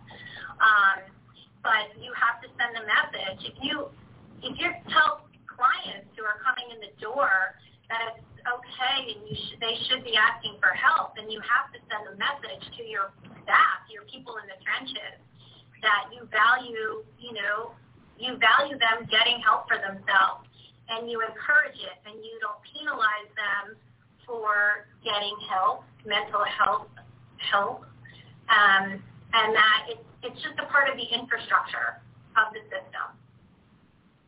Thank you. That's a very good question. Hi, Dawn. Thank you for being with us today. I guess I have a second part to what we've already been asked, which even as a professional, and you can... Did you guys? Okay. Can you hear me? I can now. Okay. My question would be, what would be your professional recommendations to speak to another professional in speaking to how do they balance their own self-care so that they do not experience that burnout or they do not carry that overload, and it balances them between their own life and the population they serve? Excellent question. So I get asked that a lot after 27 years in the field, And one of the other things that I do is I'm a professor, an adjunct professor at a local community college, and so I teach very new students coming into the human service field. And we talk about burnout. We talk about the start of your career. Everybody's excited and gung-ho. I'm going to go out. I want to save the world. I want to help people. One very important thing that is so critical that I talk with new professionals about is their own therapy. It is absolutely insane that if you are going to be a therapist, a counselor, a social worker, somebody in this field, you have never done your own therapy, that is not healthy. So the one way for self-care is that you do your own work. You take care of your own business. You clear out some of your own things in your own personal life. You make sure you do your own professional work. I always say the sign of a good therapist or counselor is somebody that does their own therapy, gets their own therapy with another clinician. And the other thing I talk about is you have to unplug, right? You have to, self-care is about not living and breathing this work, this job. You do it professionally, but you have to have healthy boundaries, doing things that have nothing to do with the profession, surrounding yourself with healthy energy, healthy people, healthy practices. And that can be exercise, which I do a lot of because I release a lot of things out of my body and out of my brain when I exercise. And just healthy relationships, not toxic, not drama, and get off social media. Spend way less time on social media. So, those are the things I would be encouraging folks to stay healthy. Thank you. To be in this field long term. Thank you. Yeah. Well, I think those are really good. We are running out of time because I have time for one more question. Was that you, Pastor Sally, I saw up before, or her? Who's hand? Okay, I saw a hand. Hi, my name is Brittany. I'm a teacher, and I wanted to know when you talk about mental health first aid and things like that, looking at the climate of schools and things that kids are going through and some of the violent acts and different things that kids are experiencing, how do you think that today's America can better help students? Well, there's a lot of things, but one of the things I think we don't do, which is such it pains me because we don't teach kids in school about mental health at all. We kind of, tiptoe around it a little bit, but we don't talk about it in schools enough or at all. It's not a part of our kids' lives or world. The only time that ever comes up is when there's a problem. That's just responding to an issue rather than being proactive. Mm-hmm. So until we value mental health as a country, as a society, in our schools, where kids spend so much of their time, we're never really going to get this under control. We have to make supporting mental health a priority for women. And so, kids are battling so much pain and mental health things. And, they need to be in environments where the adults understand and know what's going on in their world and have their back. Well, I think that's a great answer because that's one of the things that I've often said. We, even as parents do not really give a lot of thought to their children's soul, their soul health, their mental health, everything about their emotions. As a matter of fact, we have a society that says that a child is what they are because that's how they're born. They can't help it. You can't help how you feel and all of those kinds of things. And so I happen to agree with you 100% that we need to do that. But I think parents need to be included in that educational development process where you can tell them you don't have to get into these kinds of things. You don't have to let envy run you to the point that you become abusive to other people or your insecurities, those are real. And I think that if they're taught young along with what the school would teach, then that says a lot. But to me, I think that would go a long way as far as a healthy collaboration for the child's emotional, mental well-being. And then we also need to distinguish emotional from mental, because we mental people think mind. And as far as parents are concerned, he's getting A's in school, he's getting a scholarship. I mean, there's nothing wrong with my kid.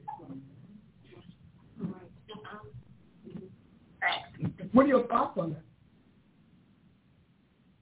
You cut out, Dr. Price. I didn't hear the last part. I'm sorry. The connection cut out. On it. But anyway, we're running out of time anyhow, so I think we've done you've done an amazing job, Don. I hope that we can get you again.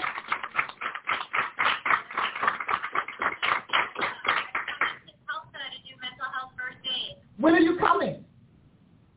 July 16 and 16. I will be there. And July 16 is going to be the mental health first aid course for the general public. So I know that Doug is going to work with you on promoting that, and it will be open to the public. And then the Thursday, the 15th, is going to be for law enforcement, the course for law enforcement. Because remember I said there's separate modules. Yes. So I'll be there. I'm looking forward to it. We will definitely connect, and if we have nothing going on, I'm sure we'll have some of our people involved in that, because that's where we're going. I'm excited about it. Don, thank you for joining us today and for being so helpful and informative. I got a lot out of it. Did you all? Yes. We got a great deal out of it. Yes. And you probably know I have an online audience as well. So we will see you in July. Until then, stay safe, stay strong, and most importantly, stay you. God bless. Thank you. You're welcome. Hey guys, we had a great show today, don't you think? Yeah. Wonderful show today. Remember, this is the Jesus and Paula show, and we want you to recognize that all of us need soul help, and we all need to know that we don't have to do it alone. And she's right about ministers and leaders. You know, we think about that. That's one of the reasons why we include other elements in that prescription. We need the physical stuff, but you need the spiritual stuff. Yeah. Because one of the things that people don't realize is that we as ministers have a unique set of contributors. Yeah. And we have to also override expectations that are sometimes unrealistic, either from ourselves or for us. People expect us to be whatever. So I think this was a great thing. We're going to do this again. Remember, she said, if you're in the Tulsa area, July 16th and 17th, look out for it. Look out and so that you can be a part of it, so that we can be a community that is useful in mental health first aid. It's time for us to leave. Share, and then share some more, and then also sow, because it takes seed for us to make the harvest that we want. And we will see you Sunday at the congregation of the mighty will God stands. And until then, think differently so you can live powerfully. God bless you.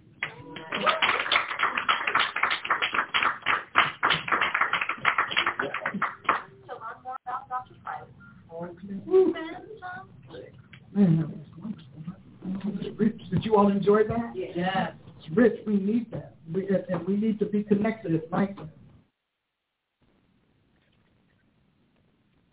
Judy was boring. Hello. Then Judy discovered ChumbaCasino.com. It's my little escape. Now Judy's the life of the party. Oh, baby, mama's bringing home the bacon. Whoa, take it easy, Judy. The Chumba life is for everybody. So go to ChumbaCasino.com and play over 100 casino-style games. Join today and play for free for your chance to redeem some serious prizes.